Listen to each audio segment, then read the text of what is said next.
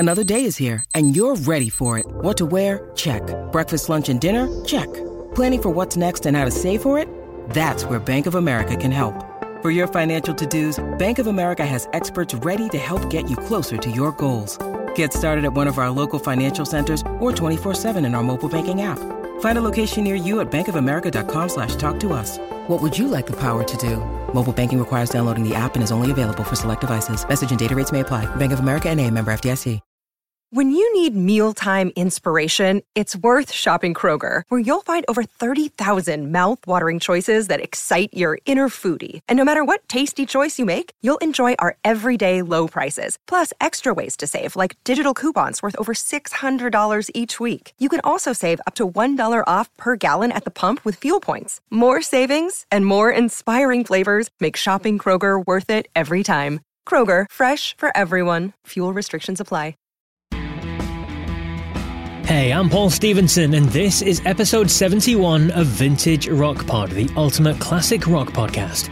I bring you in-depth big-name interviews every Monday, just like this one, and short 4 or 5 minute daily episodes released Tuesday through Sunday, looking back on an event on that day in rock history. It's a show I call This Day Rocks, and it features big-name interviews and contributions from journalists, podcasters, and fans too. Make sure to hit subscribe to Vintage Rock Pod to make sure you don't miss any further episodes. Right, on to today's guest then.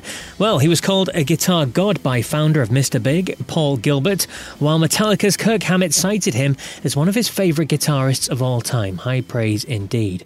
Born in Toronto, Canada, he quickly realised that music was for him after seeing Jimi Hendrix live as a 12-year-old, and the guitar beckoned. As you'll hear in this interview, he then headed to the UK to kick his career into gear, a career that's lasted almost half a century and still going strong.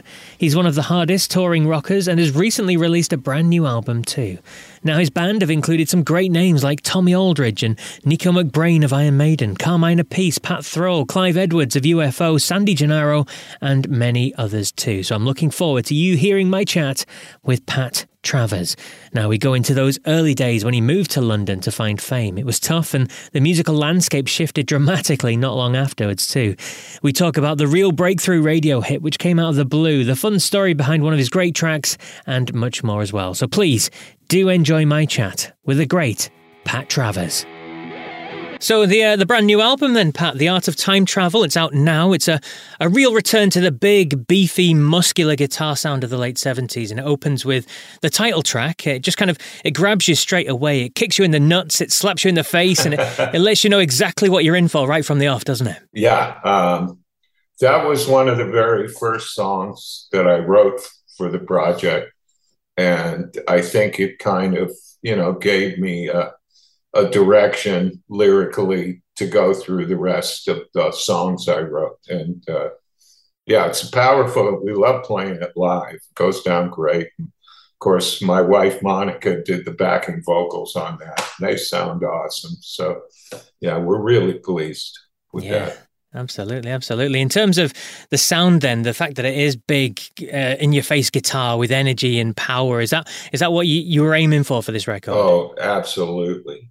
We used to have a phrase back when everything was vinyl, it jumps out of the grooves, and that's what I try to do. It's not easy sometimes to get it to do that. You kind of just have to, I got such a great band, and we just had a lot of time because we started the album at the beginning of the pandemic, and we had just lost every show we had for over a year.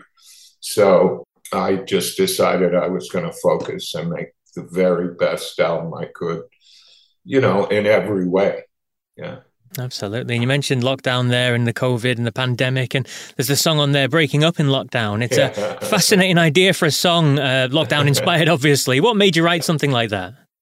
It was in the news, couples or people that were shut in, figured out they didn't really like each other all that much. Totally unlike my own home, where I was fine not to have to go anywhere. I love hanging out with my missus, and that's cool with me.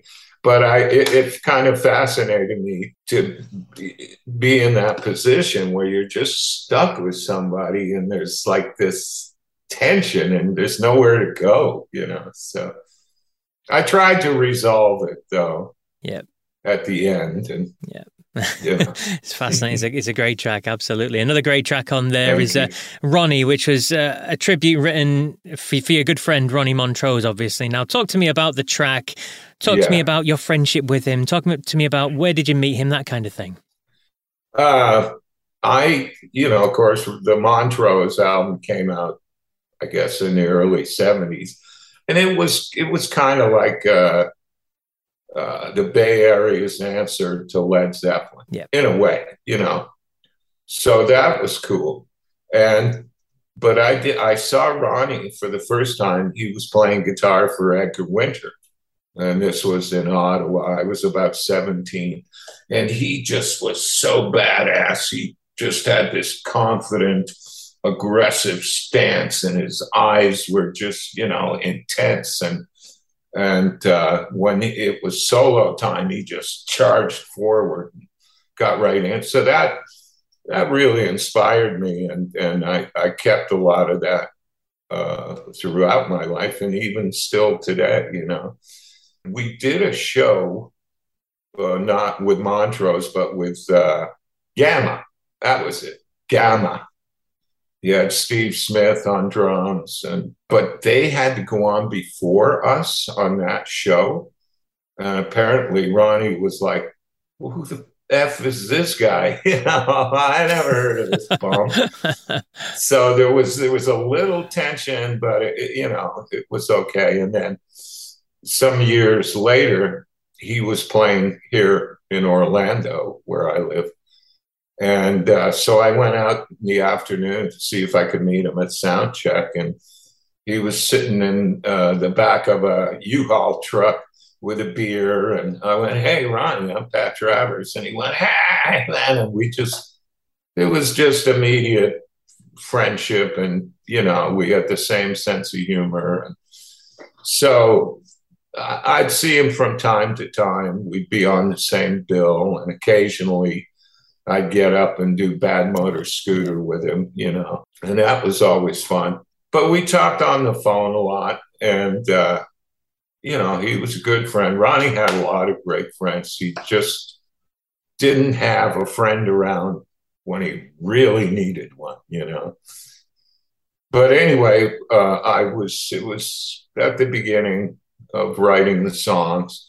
It was about 2:00 in the morning, and I was getting ready to go to bed, but I had my XM Sirius favorites thing up on my laptop, and I just happened to spot live Ronnie Montrose, or live Montrose, Rock Candy. And it was so good. And I just, right then and there, I went, I'm going to write a tribute to my buddy here. And I came up with that song within the next half an hour. Yeah. Wow. Yeah.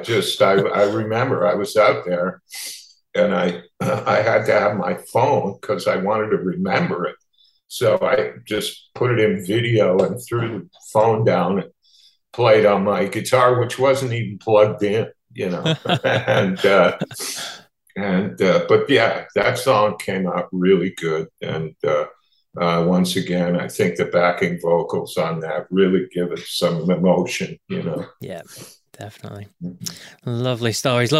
Now, something I like to ask everybody, puts you on the spot. What's your favorite song on the album then? Wow.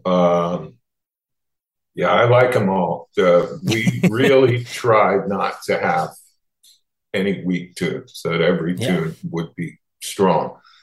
I think Over and Over is great. Move On is tons of fun. No Worries. All of them. Art of Time Travel, Ronnie. They're all real good. And I would love to be able to play all those tunes live, and maybe we will here in a year or so. Yeah. Fantastic. I'm glad that you mentioned Over and Over. For me, the last couple of minutes of that song is just one of the highlights of the album for me. Your guitar work on that is just terrific. Yeah, it gets a crescendo there. It's pretty cool.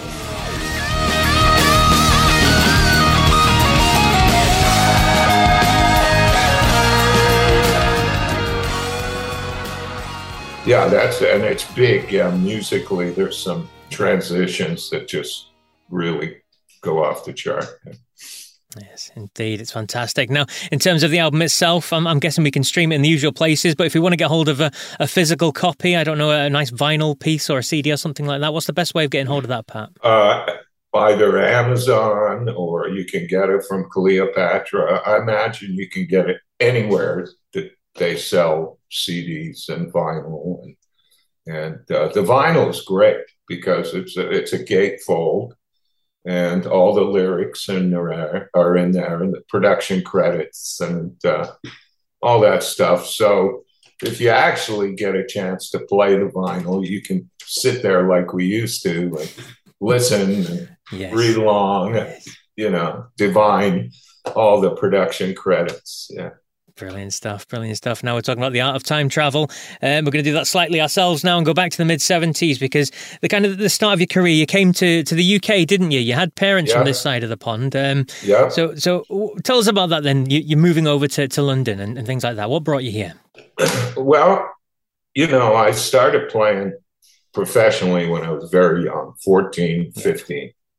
And as soon as I turned 16, I left school. So I was all in on, playing music. And that was going to be my life. But in Canada at the time, there really was not much encouragement to play original music. They wanted you to be the human jukebox, and you were judged by how close you sounded to Carlos Santana or Eric Clapton, and I just went, I never sat down and learned solos note for note. I just tried to absorb the style and then do my own thing. So after about 5 years, I was just turned 21 or about to turn 21. And I just thought, I don't want to do this anymore. I need to go somewhere where, they appreciate original music more than people doing the hits. And that's definitely the UK.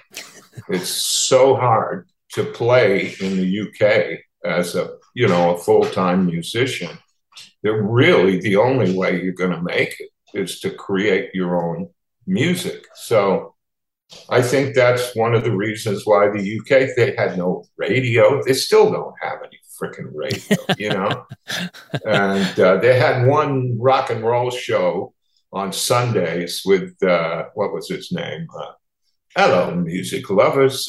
John Peel, yeah. John Peel, sorry.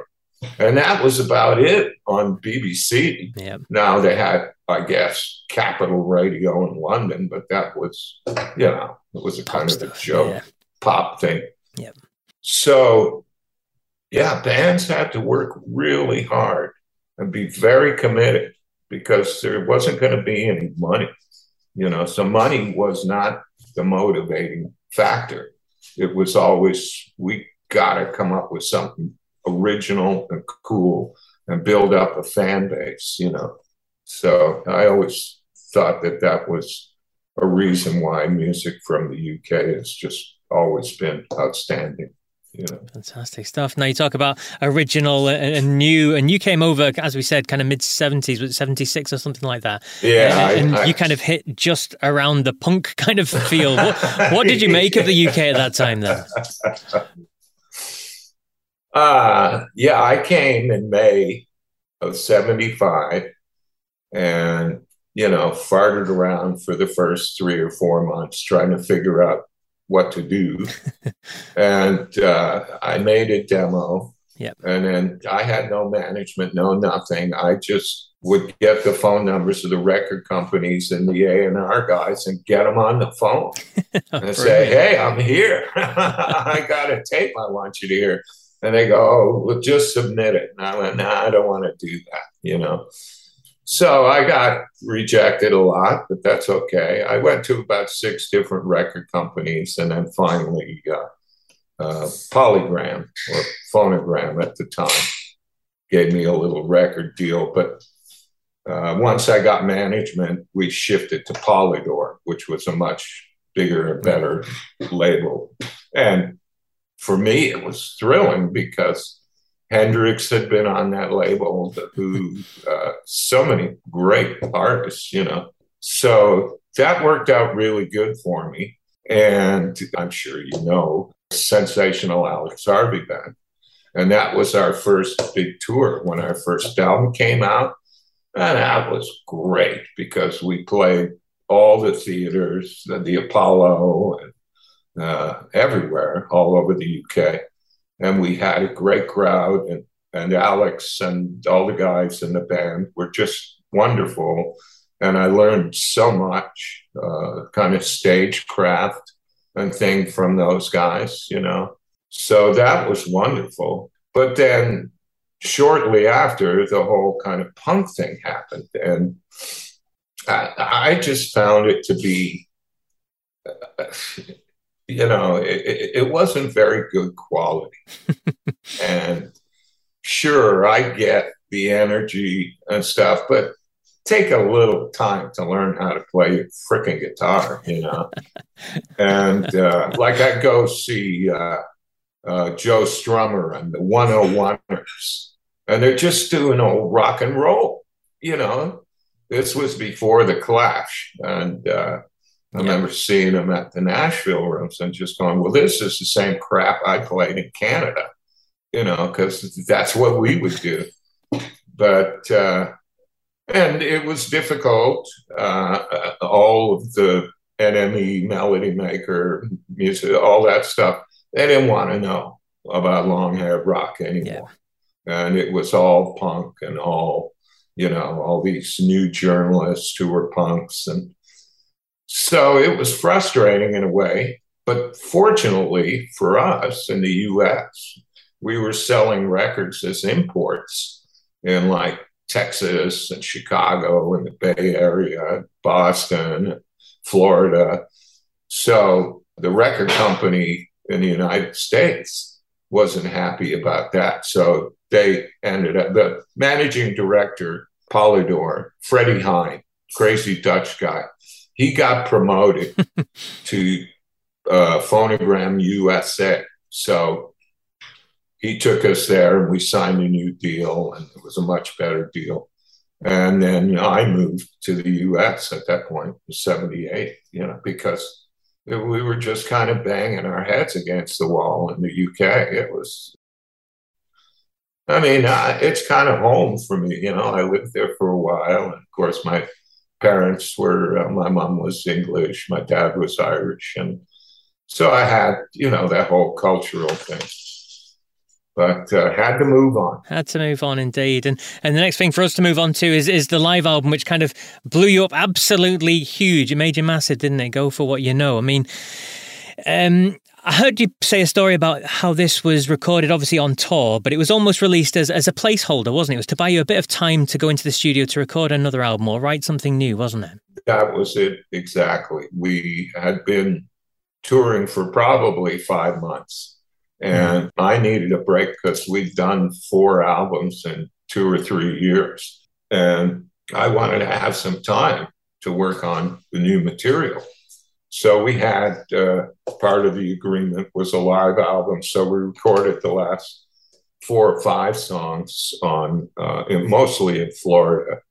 And we just took one show, the Gainesville, Florida show. But Boom Boom came from Orlando. But this was before I even lived here. That was just a fluke. And so Tom Allen, who produced Sabbath and Judas Priest, and he worked on that with me. But I pretty much just let him do his thing because the last thing I wanted to hear was the same music I'd been playing for 5 months. So I was living in Coconut Grove in South Florida, and Bayshore Studios was just down the street. So we mixed there. And I spent most of my time up on the roof sipping champagne. Oh, wow. Yeah, honestly. Here's me in the Highlands of Scotland, and you're talking about Coconut Grove of Florida. I'm very jealous. That was a long time ago. So, yeah, I mean, I started to just work on new material. And then all of a sudden they said, hey, you got a big radio hit with Boom Boom Out Go the Lights. You need to tour. I got, shit. So here we are back out on the road. But it kind of worked out. I liked it because it meant I wasn't working on the whole album all at once. I was just working on 2 or 3 songs at a time. And that's pretty much what I got to do on The Art of Time Travel, where it wasn't the whole, you're not looking at 10 songs and just 2 or 3, making them good, and then moving on, Yeah. So, yeah. Ensuring the quality's there, definitely. Yeah. And one more song, if you don't mind talking about it. We like to hear the stories behind the big songs here on Vintage Rock Pod. And snorting whiskey, drinking cocaine, it's a fantastic line. It's a great lyric, and it was inspired by, was it Pat Thrall running late or something like that? Exactly. When we were rehearsing for that album, Crash and Burn, we had a rehearsal studio in North Miami, and it was 2:00 was, meet me at 2. So, but I wasn't upset if somebody wasn't there right at 2, because I had my 4-track tape machine, and I was making demos, busy there. So Pat Thrall wasn't there at 3, and he wasn't there at 4, and now I'm starting to get a little, pre-cell phone. I have no idea where he is or what he's doing. Around 5:00, the big studio door gets kicked open, and here comes PT with his girlfriend, and they're just like a little legless, And I went, PT, what have you been doing? And he went, snorting whiskey and drinking cocaine. And I already had that guitar riff. I'd sort of been working on it. And I just put the 2 together in about 11 minutes. I had that song. Yeah. Wow. Yeah. That just goes to show you the stuff that you put all your effort into for 2 or 3 weeks. Everybody goes, yeah, that's okay. But something that just, fell in your lap. Yeah. And they go, oh, that's great. And you go, damn, how can I do that again? I think the thing is, and that's experience too, is you have to be receptive to something, and use it. So I guess that's how that works. Indeed. And if you don't mind, just one more question about a tour that you did with Rainbow. I mean, it was a pretty big tour, and Rainbow, obviously huge, Richie Blackmore and everything like that, Joe Lynn and things, and Roger Glover and everyone else. I mean, what do you remember of that tour with those guys?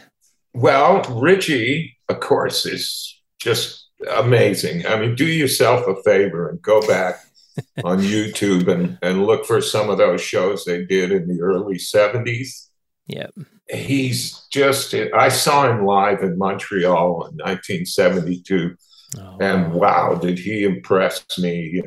He was just so cool and kind of aloof, but not really. And every time he used the whammy bar, the guitar would go out of tune.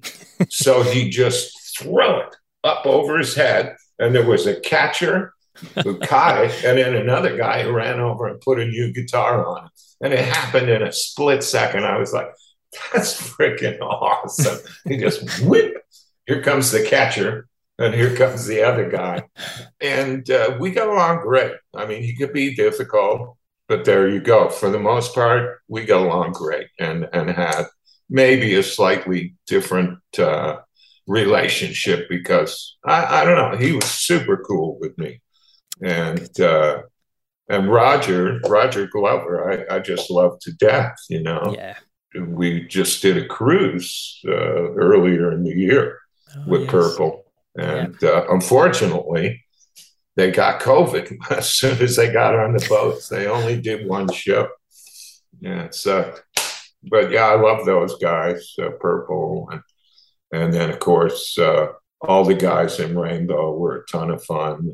It was a cool tour, Absolutely. Well, thank you very much for your time, Pat. It's been a pleasure speaking with you. And again, I urge everyone to get out there and get a hold of The Art of Time Travel, your brand new album. Okay, we got to do this again. Okay, I really enjoyed chatting with you. And boy, I really hope that we can do some kind of touring in the UK again. Yes, that'd be fantastic. Yeah, definitely. All right, mate. Cheers. Thank you. Bye-bye.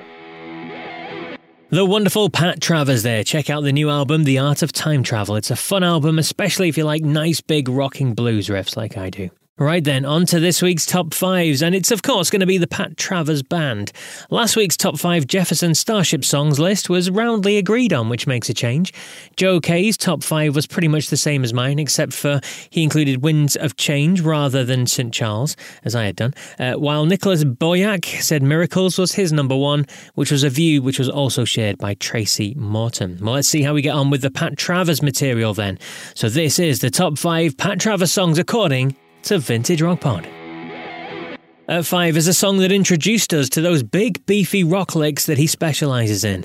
It's the opening track on his debut album, Pat Travers, from 1976. And number 5 is Stop and Smile.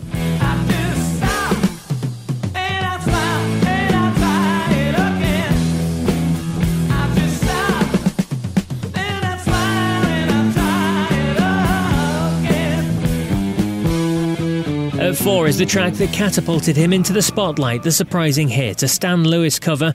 It originally also appeared on his debut album, but the version that's best known is the one from his killer live album, Go For What You Know. And number 4 is the big fun energy of Boom Boom, Out Go the Lights. If I get her in my sight, boom, boom, come on.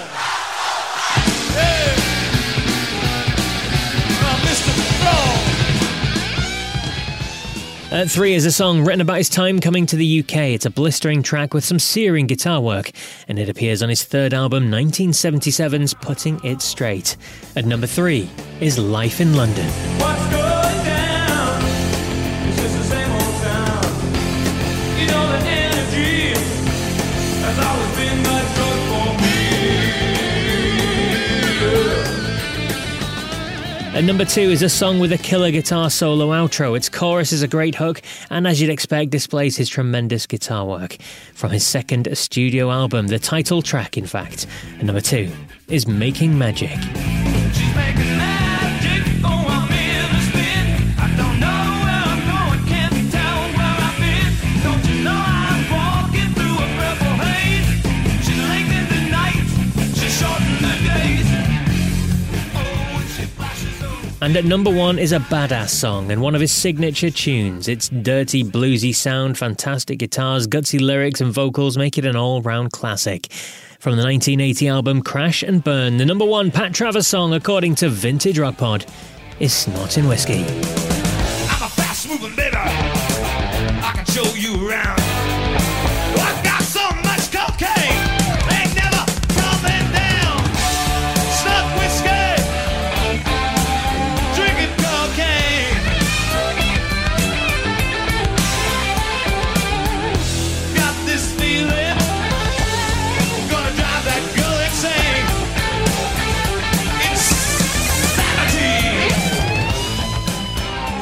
And there you go, my top 5 songs from Pat Travers. Remember, it's my personal choice, highly subjective. I don't expect it to be the definitive list, but I would love to hear your thoughts on it nonetheless. Email me, vintagerockpod@gmail.com, or you can find me on the social media channels. Just search for Vintage Rock Pod on all the usual sites, you know, Facebook, Instagram, Twitter, that sort of thing, and you'll find me on there. Come say hello, let me know your selections, and you too will get a mention on next week's show. Well, not you two, the band, but you too.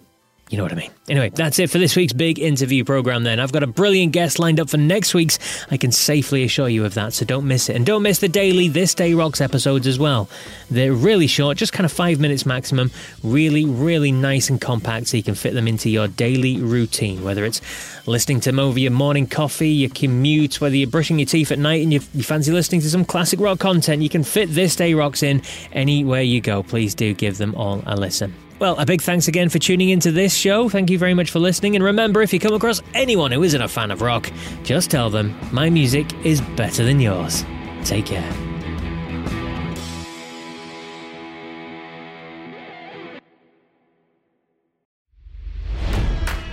It's NFL draft season, and that means it's time to start thinking about fantasy football.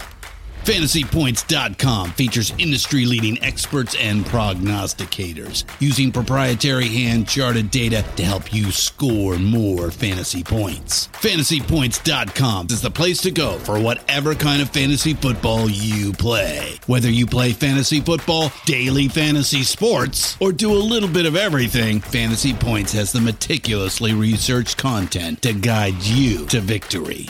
And why wait for the fall? Fantasy Points also covers the new spring football league, the UFL. Join the guru, John Hansen, Scott Barrett, Joe Dolan, and other massive names in the fantasy football universe with an exclusive offer. Use code Pantheon for 15% off any Fantasy Points package, including the all-in package, with access to every article, tool, and data nugget that Fantasy Points has to offer. That's FantasyPoints.com and code Pantheon for 15% off at Fantasy Points. FantasyPoints.com, code Pantheon. Score more fantasy points.